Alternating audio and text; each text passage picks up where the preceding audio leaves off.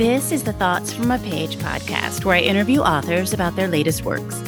Listen to what inspired the storyline, how their covers and titles were chosen, their personal connection to the story, and other fascinating tidbits about the authors themselves. My name is Cindy Burnett, and I love to talk about books. I recently launched a new website called thoughtsfromapage.com that contains my social media and book column links and everything about this podcast. It also has a cool feature where you can leave me voicemails, and I would love for listeners to send me questions you would like me to ask the authors that I'm interviewing. Try it out. It's a lot of fun. Today, I am interviewing Julie Clark. Born and raised in Santa Monica, California, Julie grew up reading books on the beach while everyone else surfed. After attending college at University of the Pacific, she returned home to Santa Monica to teach. She now lives there with her 2 young sons and a golden doodle with poor impulse control. Her second novel, The Last Flight, was published this year and was an instant New York Times and USA Today bestseller.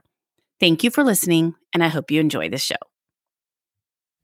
Hey, Julie, I'm really glad that you're here to talk with me about The Last Flight. It's one of my favorite reads of the year, and I cannot wait to hear more about it. How are you today? I'm great. Thanks for having me. Of course. I read your book, I think it was in February. I grabbed the galley at work. I literally read it in like a day. And then I was back at work. I work at Murder by the Book part-time. And I was like, everybody here has to read this book. So I just thought it was so good. So I'm thrilled to pieces that you're here so we can talk all about it. Why don't we start out by you telling me a little bit about The Last Flight? The Last Flight is a story of 2 women who are both desperate to escape their lives, and they meet by chance at an airport and decide to trade plane tickets. So my main character, Claire, is married into a very powerful political family, second only to the Kennedys, really. And her husband, Rory, is beloved the world over for his philanthropy and his charm and his just good looks and all of the above. But what they don't know is that Rory behind closed doors is incredibly dangerous. He's angry, he's abusive, and he's escalating. Claire is not your typical victim. She's had enough, and she has been working for a year to escape. She has a plan in place. She's going to disappear. She knows that accusing a man like Rory of what he's doing to her is not really feasible. She's not interested in having her name dragged through the mud and having her face splashed across tabloids for the rest of her life. She just wants her life back. And so she gathers a fake ID, she gets a new passport, she gets a new name, she has new credit cards, she has everything in place to disappear. And of course, that plan falls apart. And Rory is hours away from discovering what she was about to do when she meets Eva at an airport bar, who is equally desperate to escape her life. And so the 2 decide to trade plane tickets, thinking that it will give them each a head start. So Claire will travel to Oakland on Eva's ticket, and Eva will travel to Puerto Rico on Claire's ticket. And they think that will give them a chance to disappear on the ground somewhere where nobody will think to be looking for them. But when Claire lands in Oakland, she sees that the Puerto Rico flight crashed and she's stuck in Oakland. The news of her death is about to explode in the media, and she has nowhere to hide. And she has just Eva's purse, Eva's wallet, Eva's ID, and Eva's keys. And so she decides to go to Eva's house to hide out. And the book kind of takes off from there. And it's a dual POV from both Claire's perspective, moving forward in real time, and from Eva's POV, catching us up the last 6 months to show us why she was so desperate in that airport bar when she met Claire and kind of what she was running from. Well, I just thought the pacing was perfect. Like every time you kind of got to the next step, then you learned something else that sort of continued to just suck you in. And like with Claire waking up that morning, she thinks she's all ready to go. You've laid it all out, and all of a sudden she's not headed to it was Michigan, right? That she was supposed to be Detroit, headed to. yeah. Detroit, all of a sudden she's now going to Puerto Rico, and you're like, do they know? Does Rory know? Does he not know? And I loved it. And I think I told you this. I run an online book club that I launched during the pandemic through my literary salon, and your book was our September pick. And that was the most vigorous discussion we have had. I mean, everybody loved it, but just literally like picking apart every part in a good way, discussing every part of the book and how you laid it out and what had happened here and Eva's backstory and Claire's story. And I mean, it was great. It was the perfect book for that type of thing. Oh, wonderful. I'm so glad to hear that. And you hit the New York Times list in the middle of a pandemic. That's pretty impressive. I know. No small feat. Exactly. How did all that come about? Like, how did you hear? Oh, my editor called me. We were hoping for that. We had had a really strong pre-orders leading up. a lot of buzz around the book. The book got a lot of really great review opportunities. And so we felt like we had a chance of hitting it. It was book of the month for June. And so it had that also going for it. It got a great review in the New York Times. So that really helped. And so my editor called me that afternoon when the list came out and just said, we made it. We hit number 9. So we were over the moon. Really it was an incredible feeling. Also to come in at 9, so many people will kind of go in at 15 and then that's it. So that's just great. Well, I've been so excited to follow the success of it. And thrillers are tricky to me because most of them start strong, but whether they can kind of stay that way the whole time is very iffy. And I was just thrilled to pieces that yours made it all the way to the end. And I was like, oh, what a great ending. Like I just loved it. Thank you. How did you come up with the subject matter for it?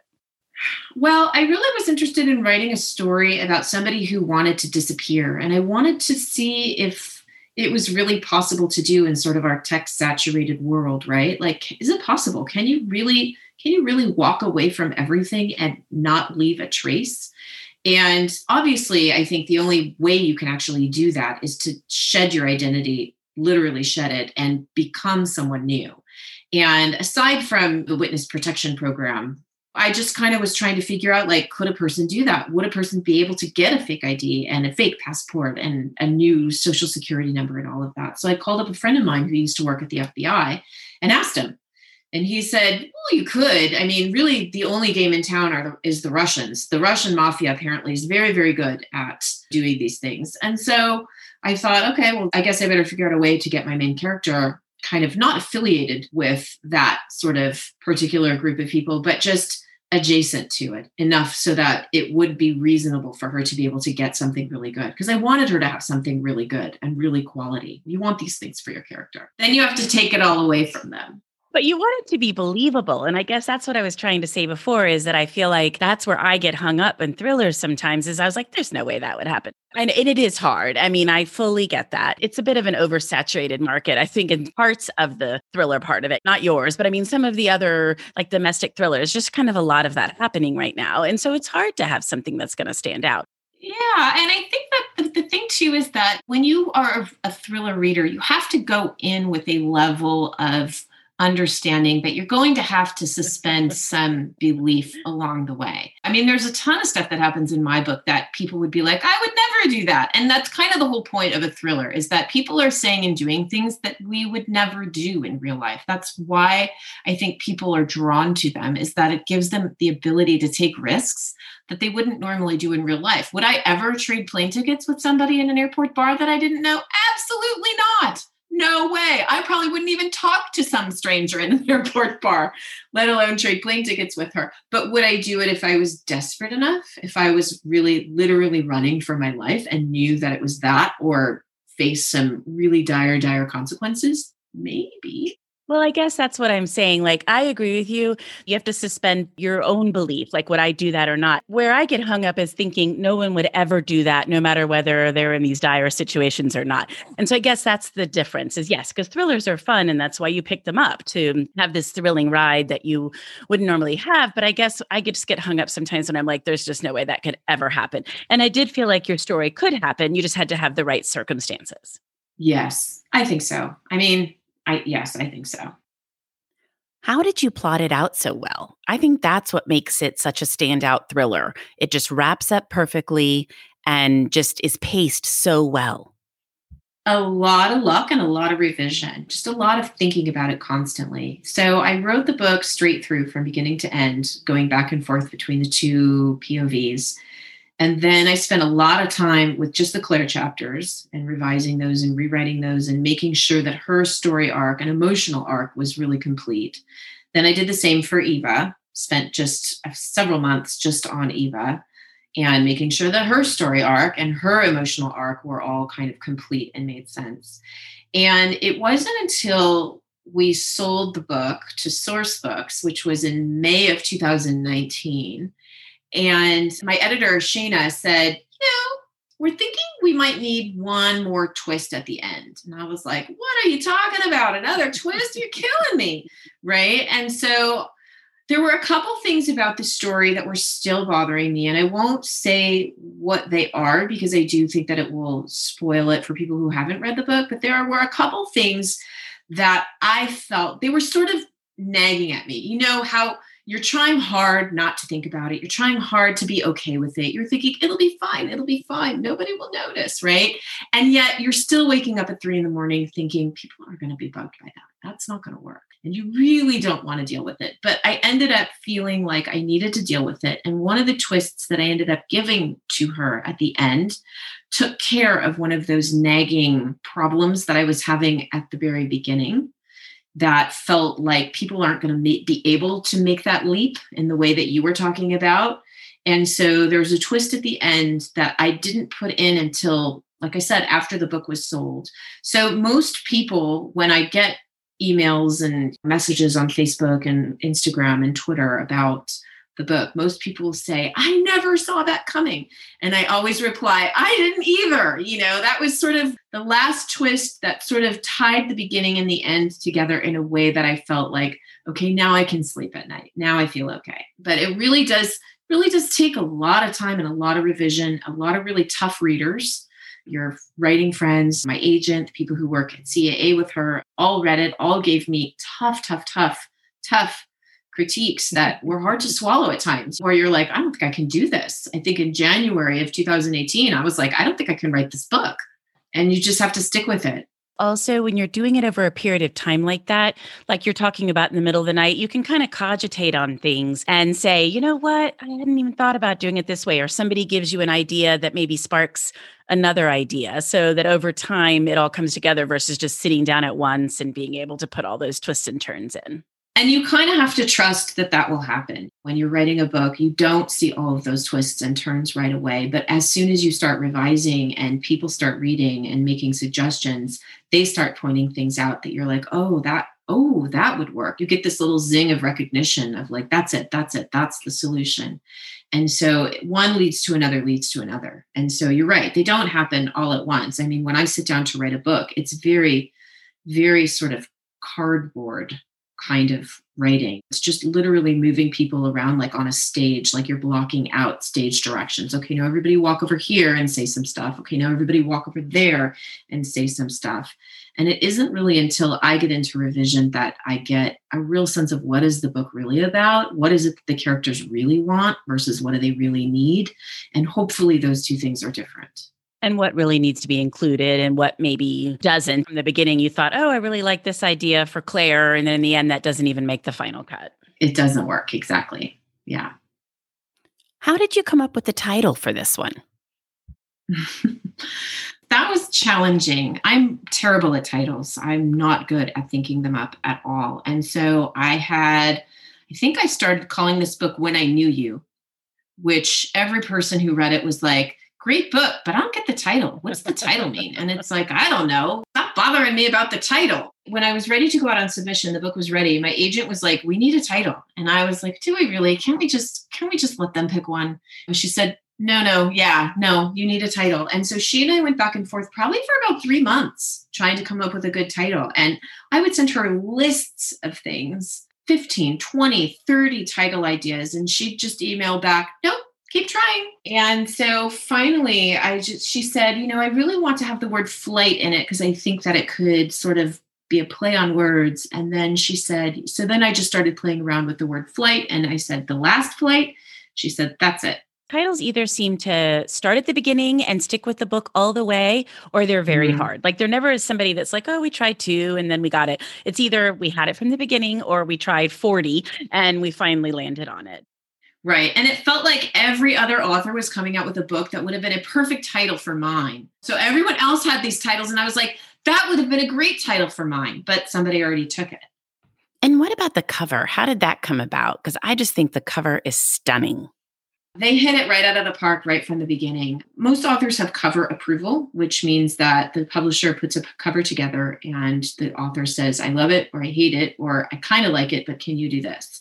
And they try really hard. Most publishers try really, really hard to make the author happy, sort of like the clothes that your book will be wearing out in the world. And you want to feel good about them. And so publishers work very, very hard to get the cover right. So when my editor emailed me the cover, I was nervous, oh gosh, am I going to like it? Is it going to be what I want it to be? And I opened it up and it was just this woman like an X-ray heading down an escalator with the words that seemed to be in motion. And it was just perfect. I mean, we had no notes on it. We loved it. It was great. So you didn't give them any suggestions or anything, and that's what they came up with. That's amazing. That's what they came up with. Yeah. Yeah. Well, red is my favorite color, so I'm always drawn to anything red in the base case. But I thought it was the perfect cover for the book, and it's very eye-catching and just perfect. Represents the book well. Yeah. So are you working on anything at the present that you would like to share with me? I am. It's still early days. I am working on a book about a female con artist who targets kind of corrupt men or men who are behaving badly. And she tricks them into sort of taking themselves down, basically. So it's a story of revenge, but I think it's also a story of second chances and redemption as well. But that's what I'm working on. Sounds like a fun read and very relevant for today's world. Well, do you have any advice for aspiring authors? I think the best advice I ever got was that in order to publish, it's not so much about talent as it is about just persistence and sticking with it and hanging in there through all the rejections. And there are lots of them, and just keeping on going. And so somebody once said, in order to publish your book, you need to do two things, really. You need to think of yourself as a worker, and then you need to show up at the job. That's all you have to do. And you have to do it every day. People say, write every day, write every day. And it really is true, because you gain momentum. When you put too much time in between writing sessions, you forget what your character has said or done, or you forget the ideas that you had. And you really do need to have that kind of momentum. And it's different for everybody. For some people, it's writing 100 words every day, which isn't a lot. And for other people, it's writing 1,200 words every day or 2,000 words every day, depending on how much time you have. But the trick is to really do it every day. And I know that that's like, oh, we've heard that before. Come up with something new. But it really is the trick, I think, is that you just, once you get so far into a story, you just don't stop. Just don't stop. So I think that's interesting, because I find that as a reader, if I have started a big book, especially a book with a lot of characters, and I read for like an hour and then I put it down for 3 days and I come back to it and I read for another 30 minutes, if I read at that pace, I probably never finish that book, because it's the same thing you're describing, that I can't ever spend the time getting invested in it all. And then I forget who everybody is and I have to go back and figure it all out. And so I'm sure that's even more the case on the writing side. That's an interesting perspective. I like that advice. Definitely, because you're inventing the world as you go. I mean, I forget from one day to another. I was writing something this morning and I couldn't remember the person's name, and I just was writing about them yesterday. So I just had to put a couple X's in the manuscript and keep going and figure that out later. I know I named her, but I don't remember what I named her. I hate that, because I've done that occasionally with books that people are raving about, and I was like, I don't think it was probably that I didn't like the book. It was just that it wasn't the right time for me to read it. I couldn't focus enough on it. Yes, I definitely think that's true. I definitely think that there are books where the time is right for you to read it and the time is not right for you to read it. And so it's always good to go back and give it another try before you say this book isn't for me. I agree, especially when you have some time and you can actually sit down and read it. But also, I think my reading habits have changed a lot during the pandemic, because I just don't want anything that's too heavy, because what we're, living is so heavy. So I think also that can make a difference where you are in your life. Your children are young, you don't have children, your children are older. It just depends on kind of what you're living through too. Definitely. Back to the thriller conversation, because I was thinking a little more about that. Some people really gravitate to certain genres too. And I think that makes a big difference. I've listened to authors say it's frustrating to me when somebody picks up my rom-com and they're like, well, there was a lot of romance in that book. Certain people gravitate to certain genres, and the genres that appeal to you the most are probably the ones that are going to resonate the most. Well, and I think cover plays a big part in that too, because people pick up a book and they recognize certain elements of the cover and they have certain expectations for the book that's inside of that cover. And sometimes there's not a match. Sometimes what's on the cover doesn't match very well what's inside. And a lot of times what's on the cover is determined by marketing and art departments and sales and shelf placement and metrics and all of these things that readers and authors don't really know about and maybe don't really want to know about. But the truth is that there is a lot more to a cover than just catching your eye. And so sometimes a publisher might choose a cover based on some of those things. And unfortunately, it doesn't always match what's inside the book. And a lot of times art departments can't always read every book they design covers for. They can't. It's literally impossible for them to do that, especially the bigger publishers where they're publishing hundreds of books a month. They can't possibly be reading all of those books to know exactly what the tone and what the theme. So editors communicating to art departments is really important. Authors offering feedback is really important. But there have been scenarios where authors have said, this cover doesn't look like my book at all. And the sales and art department have said, this is what we're going with. So it can go either way, but the cover does determine a lot of what a reader expects to find. And you hope that there's a good match. We hosted an author through our salon for a book that I absolutely love, but the cover didn't really match the story. And that was the number one feedback we got from readers afterwards was, I did not expect the book to be like that. Based on the cover, I thought it was going to go a different direction. And so I think you're right that it is important to listen to those people because that is their job. I mean, they're doing the marketing and the sales. But on the other hand, if someone's not making sure they have a very good grasp of what the story's about, there can be a disconnect. Yes. No, I knew I was in good hands when my editor emailed me to say the art director came to my desk in tears because of something that I can't really reveal. But it was at the end of the book. And I thought, okay, she read it. That's awesome. William Morrow and Sos Books, I think they just really do an amazing job. When I was at Book Expo last year, 2019, the way they had their whole display set up, and I said that at the time, like they won the cover award hands down. So they really do a very thorough and creative job. They're really good at what they do. Really, really good. They are. So, well, before we wrap up, what have you read recently that you really liked? Oh, okay. So since we're talking about thrillers, I would definitely recommend And Now She's Gone by Rachel Housel Hall. She is a master plotter. You're talking about plot and pacing. Rachel knows how to do it. It's a phenomenal book. And then Goodnight Beautiful by Amy Molloy. She has this way of turning twists upside down, inside out, and backwards. You don't see them coming. And then you have to go back and read to figure out how in the world she pulled it off. So those are the two that I would definitely recommend. And the cover on her book is stunning. Yes. They have an amazing cover artist. Yes. Well, thank you so much for joining me today, Julie. I really enjoyed speaking with you. Thanks so much for having me. It was fun. Thank you so much for listening to my podcast. If you like this episode, and I hope you did, please follow me on Instagram and Pinterest at Thoughts From a Page. Tell all of your friends about the podcast and rate it wherever you listen to your podcasts. I would really appreciate it. Word of mouth has been a great way to expand my listenership, so I really appreciate it when you talk it up to others who might want to listen. Julie's book can be purchased at Murder by the Book, where I work part-time, and the link is in the show notes. Thanks to KP Regan for the sound editing, and I hope to see you next time.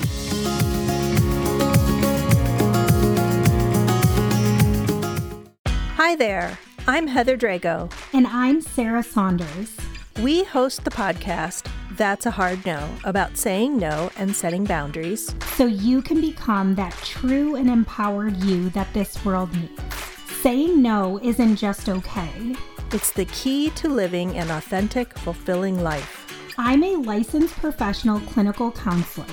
So while this podcast is in no way a replacement for one-on-one therapy, I suppose I know what I'm talking about.